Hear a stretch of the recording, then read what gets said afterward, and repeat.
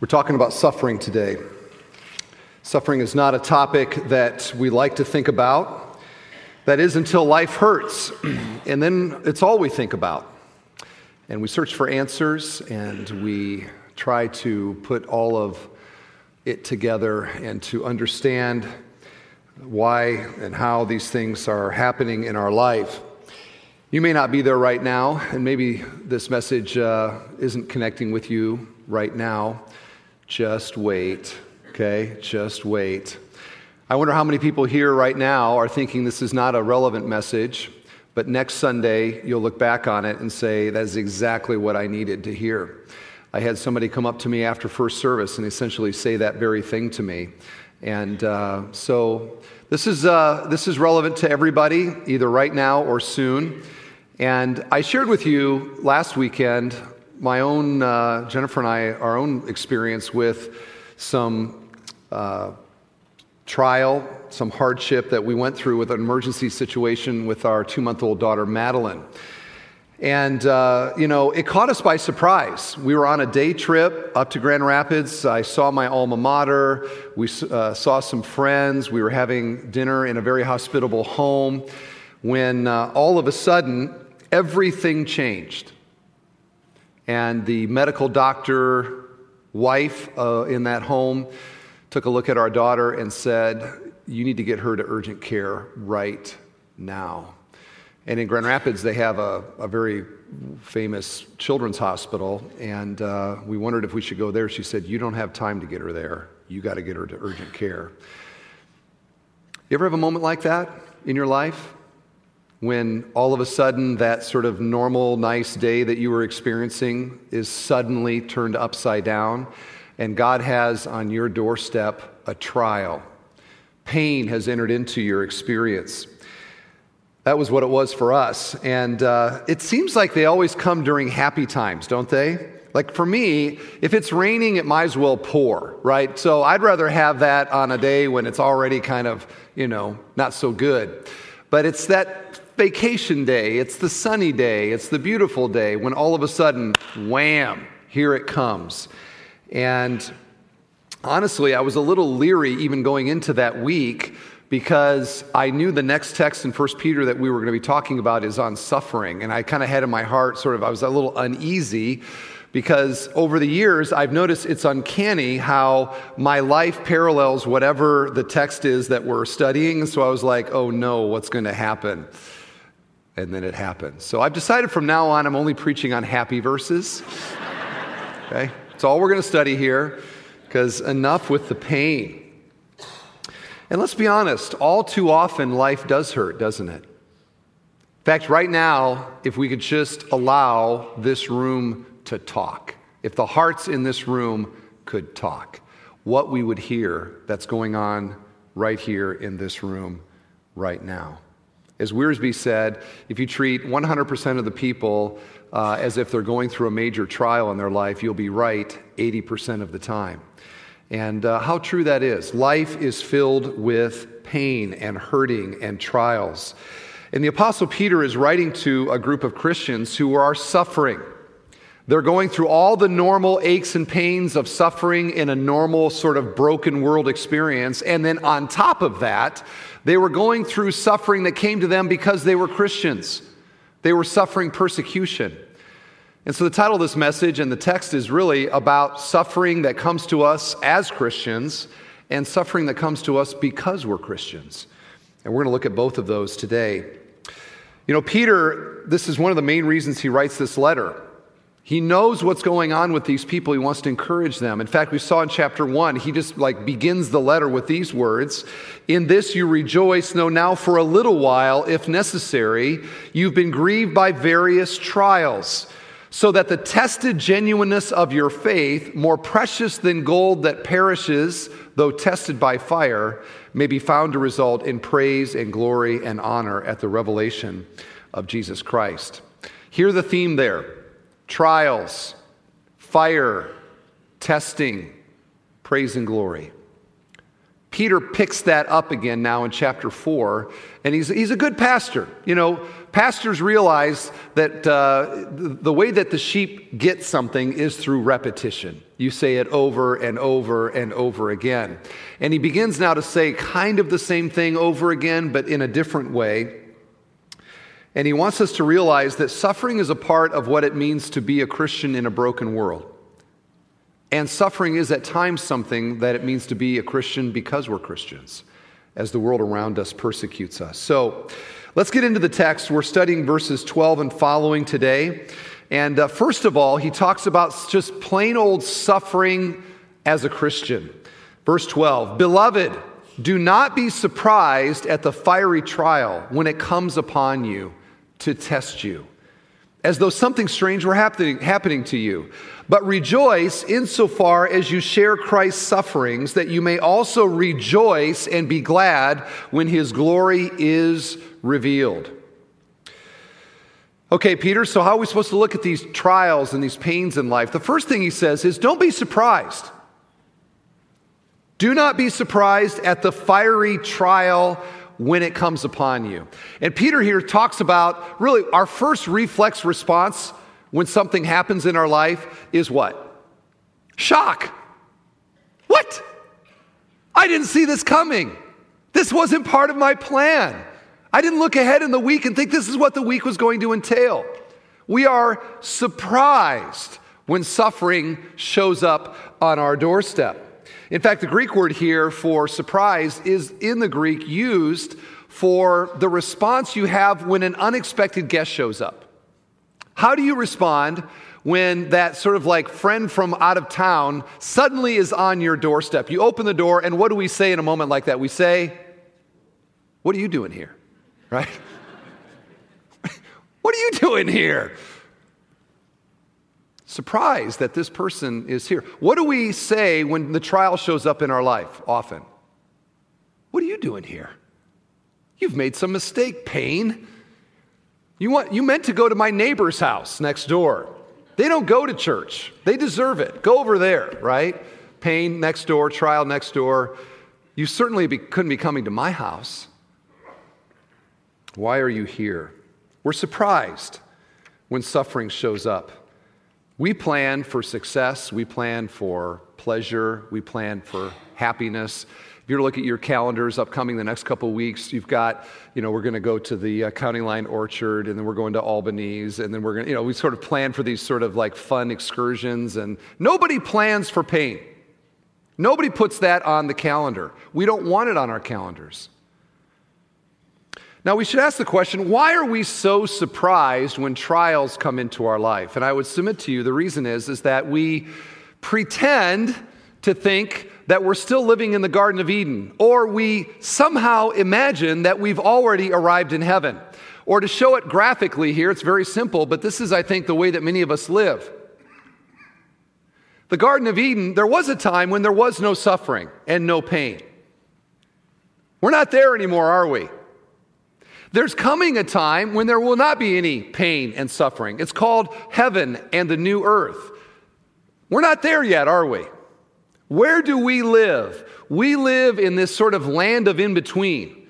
And in this world that we are in, the Bible says that there is always going to be pain and suffering because of sin. Why do we suffer? We suffer because of sin. Not necessarily because of our sin directly, although sometimes that is the case. We suffer in this world because sin, through Adam and Eve, entered into this place, and it is broken. Romans 8, it is groaning. We live in a time, in an era where this is what's normal. If you live in the Midwest, it's gonna snow. You live in Chicago, it's gonna be windy. You live in a broken world with 7 billion other sinners. Guess what's gonna happen? There is going to be suffering. And we need to expect it. We ought not to be surprised when it shows up on our doorstep.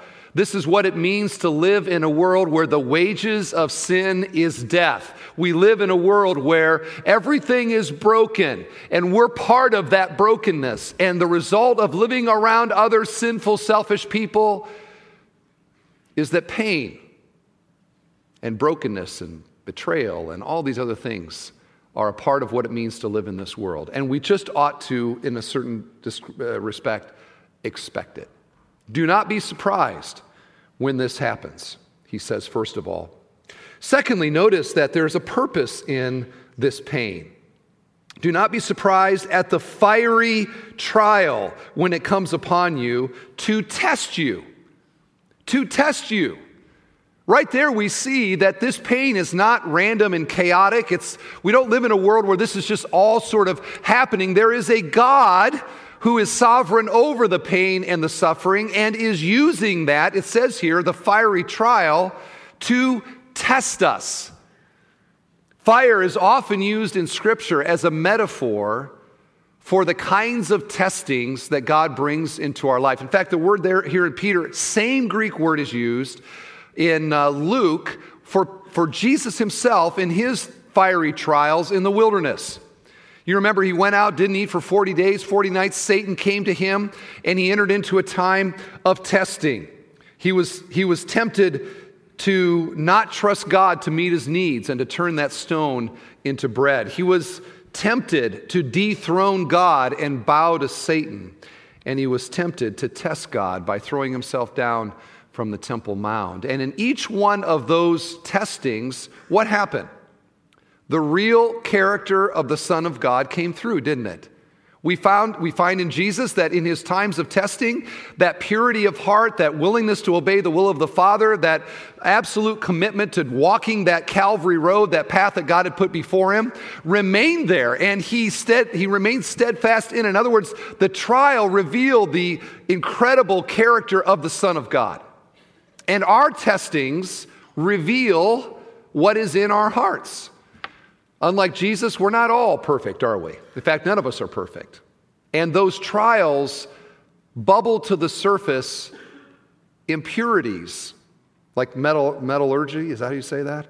The impurities of our hearts and our motives and the idols of our hearts, these all come to the surface. They test us. You know, if you could have seen into my heart, I think, when we were in the midst of some of our scary moments with Madeline, you know what you would have found? I think you would have found faith, truly, but you would have found confusion and worry and anxiety. Where did those come from? Did the trial produce those things? No, they revealed those things being in my heart in ways that when everything's awesome, it doesn't happen, does it? Like, it's not hard to live by faith when everything is awesome. Maybe you're in a moment right now where genuinely everything in your life is awesome. Congratulations. We're happy for you, not really, okay? I don't need faith when everything is awesome.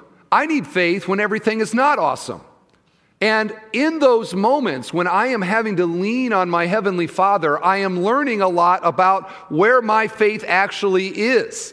Is it in my, these identities of my life, my money, my family, my, success or whatever it might be? Or do I have a faith that genuinely can lean on the Lord in my trials? In fact, they helped me learn to do that. I remember during a few of our scary moments, I would run out and get carry out for meals, because if you don't die in the hospital food will kill you, okay? So, they delivered meals to us every day as part of like our insurance plan, and you look at it and you're like, that can't be good for me, right? So I was running out and getting meals, and I remember I went to a restaurant to get a carry out, and I looked in the restaurant, and here's all these people, and they're carefree and they're relaxed, and I remember thinking to myself, don't you people realize what's going on with my daughter?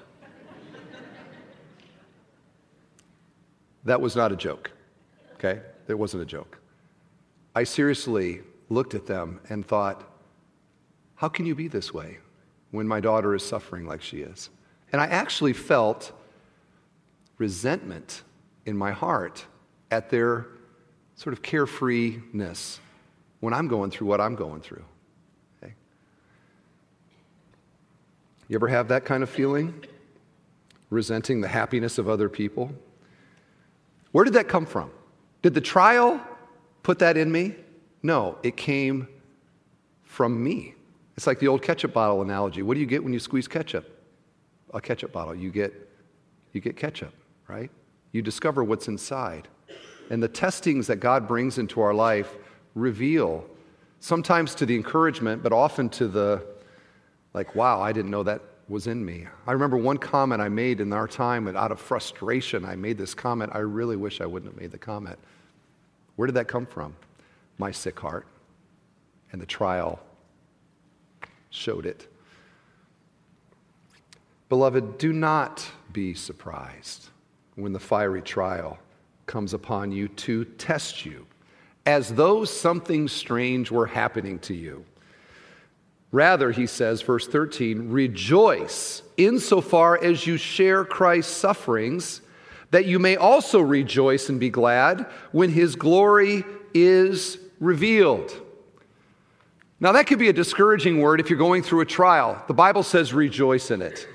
And honestly, this is one of these things that as Christians, we scratch our heads. You read James 1, right? Count it all joy when you fall into various trials and temptations. How many of us, that is just the way that we respond, right? Pain shows up on our doorstep. We're like, finally, you're here. Break out the band and let's rejoice. Pain has come to our house. We don't do that. We don't do that. It's especially hard, I think, when we're suffering evil or we're suffering at the hands of evil people that are doing us wrong. Like, how can I be glad about that? Peter and James. And he here makes an extraordinary statement that I think helps, and I want you to see what he says. Why should we rejoice as you share Christ's sufferings? Now, that doesn't mean that when we are suffering, somehow our sufferings are contributing to the redemptive sufferings of Jesus. It doesn't mean that we're like hanging on the cross with Jesus when we are suffering. But this is what it means. When we, by faith, endure trials, and we do so submitting to the will of our Heavenly Father and do it by faith, that experience is the same experience that Jesus himself went through as he submitted himself to the will of the Father, as he endured injustice, as he endured all the things that he went through and did so trusting in his Heavenly Father. My experience of doing that is like his experience of doing that. Now, his is far greater, okay? Ours is this, his is this. But our this is the same as his this. And in that, then, I am sharing in the very experience of the Son of God living in this broken world. And to that extent, I can rejoice in it. I can rejoice in it. When I am in my Gethsemane and I can pray honestly in my heart, not my will, but your will be done, I'm understanding in a new way what Jesus went through in his Gethsemane. And it helps us to realize that I can relate to Jesus a little bit in that. The better news is that he can relate to us. He can relate to us. I remember I was running to the van. This is when we were in the house. I'm running to the van or going out again to get food or whatever. And it was in one of those heartache moments for us, okay? I'm just sharing some stories out of my own experience in this, and there are people in this church who've gone through far worse things, so I'm not exaggerating. I'm just sharing my personal experience. We were at St. Anthony's Hospital, Catholic hospital here in Crown Point, and I'm cruising through the lobby, and there they have this big crucifix, okay? So cross, Jesus hanging on it. I'm personally not a fan of Jesus hanging on cross crucifixes for reasons that I won't get into. But I was surprised as I was walking through there, and I looked at that crucifix, and I thought to myself, he knows what we're going through. And it was honestly an encouragement to me. He knows what we're going through. The cross is God stepping into, it's not God avoiding our pain. It's God stepping into our pain and experiencing our pain and dying for the cause of the pain and giving hope for the removal of the pain. And when we are in our painful moments, we look to Jesus and we realize our Savior understands what we're going through. The one that we pray to and the one in whose name we pray sympathizes with our weakness and our pain and can relate to us in it. And somehow, weirdly, I was blessed by the truth that I thought of as I saw that crucifix. My suffering in a small way helps me relate to him, and his suffering in a big way helps him relate to me. That's a comforting word for those of you that are going through a trial today. But we still haven't answered the whole rejoicing thing. Okay? It's one thing to go, okay, I'm kind of neutral. You've moved me to neutral on my trial. Peter's urging us to rejoice. In fact, he doubles down here. He says not only rejoice, but also be glad. And the Greek word there is like mega glad. It's not like, okay, I'm okay with it. It's like, yes! How do we go yes over our trials? This is hard, isn't it? But what Peter is talking about here, Scripture also talks about in other places. Here's Hebrews 12:2, describing Jesus and the cross, who for the joy set before him endured the cross, despising its shame. Here's Romans 8:18, for I consider that the sufferings of this present time are not worth comparing with the glory that is yet to be revealed in us. Peter is saying the same thing here. These hurts and these trials that we are going through, yes, they are painful. They are sometimes devastating to us. But what do they do in us? I may not rejoice in the pain. I may not rejoice in the evil, but I can rejoice in what that is doing in me. Namely, it causes me to look forward in a fresh way to the glory that will be revealed when Jesus returns. We are not in the Garden of Eden. We're not in the new earth yet. We're in this land of in-between. We're in this suffering time. Yet all of the pains that I experience in this time cause me to look forward to the time when this isn't going to be a part of my experience anymore. I look forward now in a fresh way to the time when the pain that I'm going through is not going to hurt anymore. That time when there is no more pain and no more suffering and no more tears and Jesus has wiped them all from our face. To look forward to that, and that the pain right now actually causes me to look forward to that in a way that if my life is awesome right now, I never will. Like if God gave us awesome lives, totally everything we want all the time right now, and then says, hey, isn't it going to be great when Jesus comes? We'd be like, I don't think so. Like if the church was awesome, everything awesome, and Jesus returns, we might be like, could you come back in a little while? I'm not married yet. I haven't had my child yet. Haven't walked my daughter down the aisle yet, etc., etc. And we look to these things and we're like, hey, I need this before that. But when life hurts, it causes me to look forward to what is to come and to look forward to my time with Jesus in a way that I can actually rejoice in. Or to say it this way, that today's pains remind me of tomorrow's gain. And from that perspective to say, Jesus, it makes me want you even more. Jesus, it makes me long for you even more. It makes me realize what you did in entering in my pain even more. It gives me cause in a fresh way in the midst of my pain to give you praise that you have not left me alone in my pain, but that you came and you died for it. And someday it won't be here anymore. Okay? And to celebrate from that perspective. That doesn't mean I celebrate the evil man that's doing it, or the evil thing that caused it, or the evil world that I live in. I'm not celebrating that. But I can celebrate the fact that there is hope in this pain, and someday it won't be here anymore. And I can rejoice. So that's suffering as a Christian. Plain old broken world, sinners all around me, and I'm one of them. Pain. But Peter has in mind with this group a particular kind of pain. They are living in a culture much like ours, and ours increasingly, where to be a Christian was not viewed as a positive thing. And they were suffering persecution. And so he has a special word for them and for us. Look at verse 14. If you are insulted for the name of Christ, you are blessed, because the Spirit of glory and of God rests upon you. But let none of you suffer as a murderer or a thief or an evildoer or as a meddler. Yet if anyone suffers as a Christian, let him not be ashamed, but let him glorify God in that name.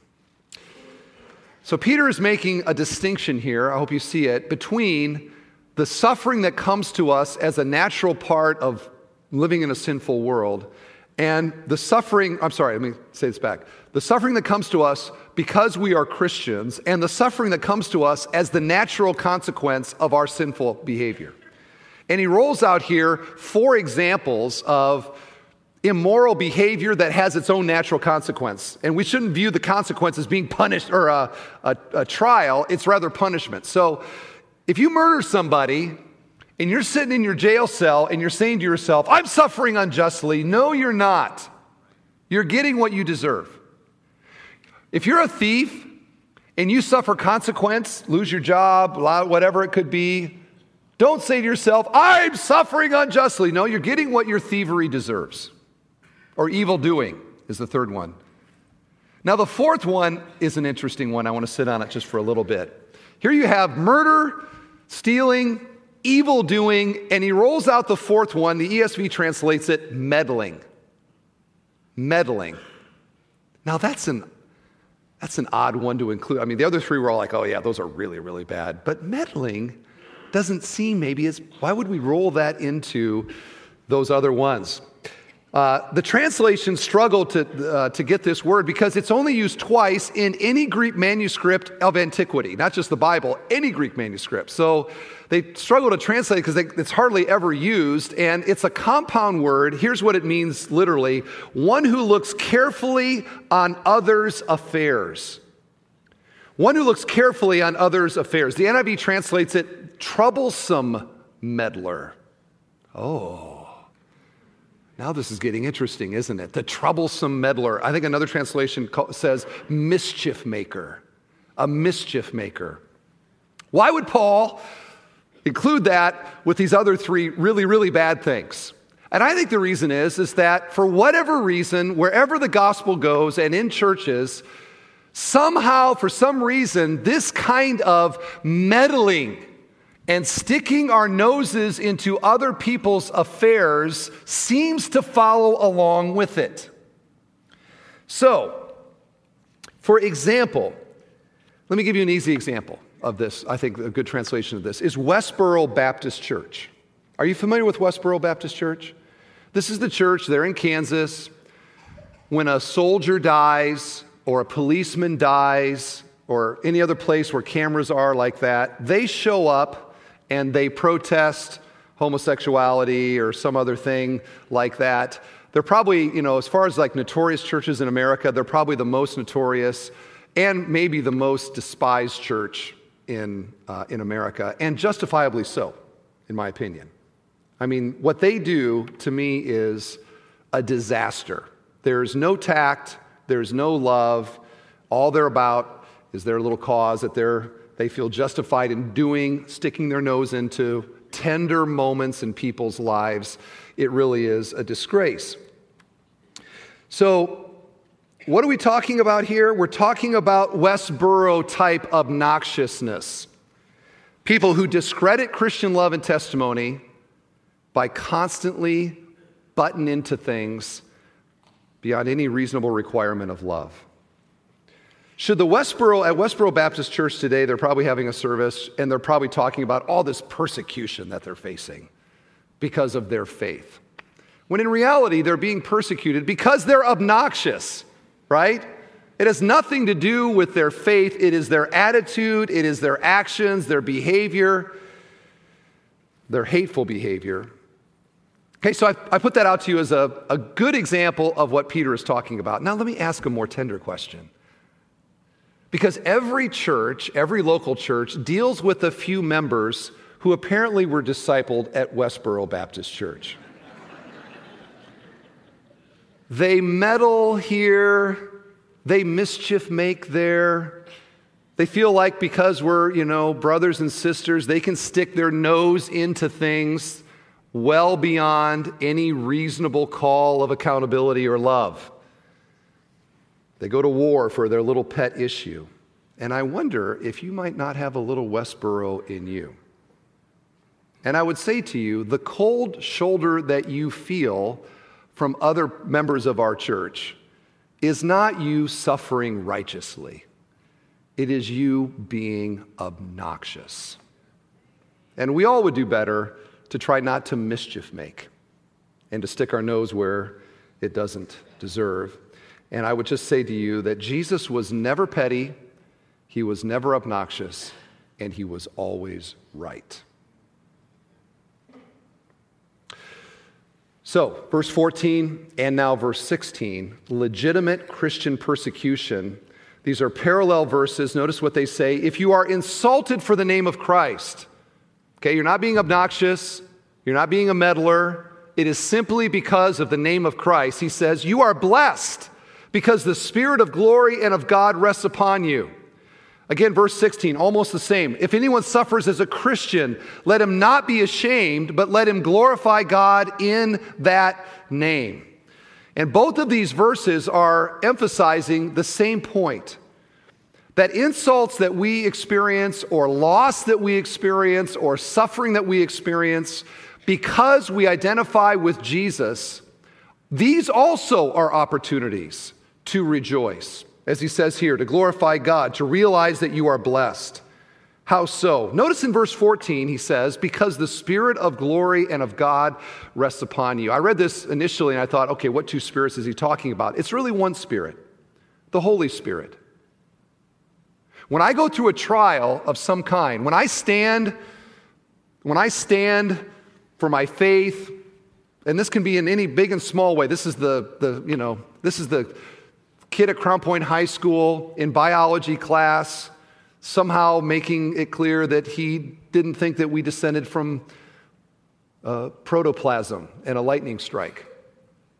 Or it could be you in the workplace where there's an expectation of certain less than integrity business practice. Or it could be your family where they look down on you because of your faith or it being different than theirs or something. I mean, there's big and small ways. This is the village in Syria as ISIS approaches. I mean, you got all kinds of persecution levels, don't you? But in all of them, what happens as God's people stand and identify themselves as being Christians in spite of what the consequences are? The Holy Spirit rests upon us and does a blessing in us through that experience. Namely, he assures us that we're actually saved. How can I know that what I say I believe, I actually believe? When what I believe is going to cost me and I stand for it anyway, I can be pretty sure that my faith is serious, right? And I see in myself, you know what? I see faith. I see genuineness. And the Spirit blesses us doing his work of reassurance. Christ is made more real to us in those trials, and our faith is more precious to us. He says, don't be ashamed. What's our natural reflex, right? What's the natural response? We feel like, oh yes, I'm a Christian, please don't hurt me. Oh yes, I'm a Christian, but I'm okay. We cower, we sort of shade it. We don't want to be looked down upon by people. And he says here, hey, don't be ashamed. Don't be ashamed of identifying with that name. In fact, notice that. Glorify God in that name. Now, verse 16, what name is he talking about here? If we're supposed to glorify God in some name, what name is it? Notice, yet if anyone suffers as a what? Christian. Glorify God in that name, Christian. Christian is only mentioned 3 times in Scripture, which is ironic because it's like the most common sort of identity name for somebody that's a follower of Jesus. 3 times. It's in Acts. In Antioch, the church in Antioch, the first place that they were called Christians. Acts 26, King Agrippa says to Paul, do you think you can convince me so easily to become a Christian? The third place in all the Bible, last place, is this verse right here in front of us. And he says here, glorify God in that name. What does it mean to be a Christian? It probably was a term of derision in the first century. Oh, you're one of those Christians, follower of Christ. Now, they could have called them Jesusians, but that's harder to say, right? That derision would never work because nobody could say it. Christian kind of rolls off the tongue easier, doesn't it? Oh, you're one of those Christians. You're a Christ follower. To be a Christian is to identify with Jesus, to identify with the claims of Christianity regarding who he is in his personhood, Son of God, Son of Man, fully man, came into this world, born of a virgin, lived a perfect life, died on the cross, bearing our guilt and our shame, resurrected on the third day, ascended to heaven at the right hand of God, coming again someday to consummate history. Lord of lords, King of kings, Most High God. To be a Christian is to affirm that truth and reality about Jesus. Say, I am a follower of him. Is that you today, by the way? You could clap or something. Yes, we're Christians here, right? You're like, I think we're supposed to clap, but it's a message on suffering. I'm not sure if we should do that. We're Christians here, right? We glory in that name. We're not afraid to identify ourselves. Of course, it's easy to say here, isn't it? Here we are in church, for goodness sakes. Yes, I'm a Christian. The test is not in church. The test is Tuesday at work. Or student, tomorrow at school. Do I cower? Am I ashamed? Or do I freely identify myself as a Christian and allow whatever persecution comes from that to be an opportunity for me to rejoice and to praise God, that I can glory in identifying myself as a follower of Jesus? This is not easy, is it? But this is what Peter is saying. Jesus says the same thing, Matthew 5, blessed are you when others revile you and persecute you. How many of us look at that and go, yeah? It's easy to do that when you see it in the verse. But when you're getting somebody saying something or treating you or whatever cost is costing you, now that's a harder thing, isn't it? And utter all kinds of evil against you falsely on my account. Rejoice and be glad, for your reward is great in heaven. For so they persecuted the prophets who were before you. Here's Acts 5. Here's the apostles after they were beaten because they were Christians. Then they left the presence of the council, rejoicing that they were counted worthy to suffer dishonor for the name. How do we do that? Again, we do not rejoice in evil. We do not rejoice in the evil that evil men do. Maybe not even in the pain itself. But we can rejoice in what the pain is leading us to.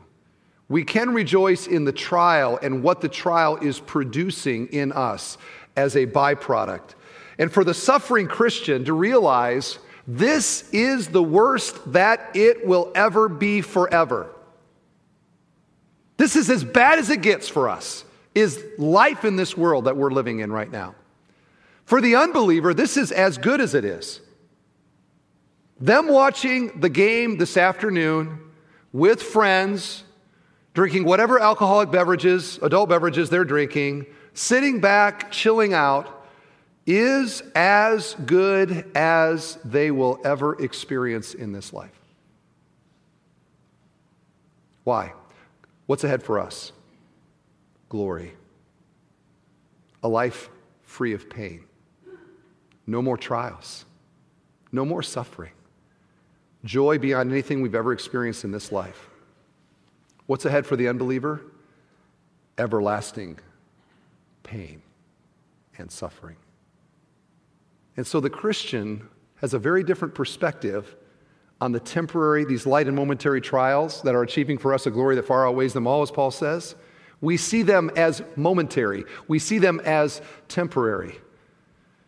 Ahead lies glory and physical presence with Jesus. And if I can look at these trials from that perspective, the sweeter the future day that is to come becomes to me. As an example of this, in fact, right now, if you would just do this, help me out a second, okay? I want you to think about that big thing in your life. In terms of trial or suffering, could be persecution, could be just normal kind of human life suffering. Could you think about what is that big thing that you've experienced in your life? Okay, just put it, I'm not asking you to say what it is, just, you got it in your mind? Okay. I want to tell you about a guy named George Matheson. George Matheson was a